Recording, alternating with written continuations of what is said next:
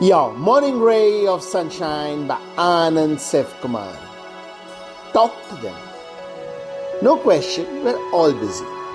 We have goals to chase, professional, personal, fitness, learning, fun things to do, etc.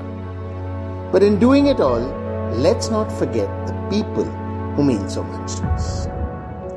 Take a moment and just think, who are the folks who mean the most to us? Now also contemplate, how long since we spoke to them?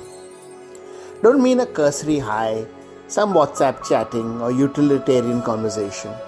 How long since we've really connected with them? Let's take some time out and do that. Open our hearts, share what's going on, how we are feeling, understand what's up with them. Reiterate that they matter to us. Share some laughs and lots of love. Ultimately, what's more important than the human connections we make and sustain in life? Let's live like we understand that. Sunshine in your day.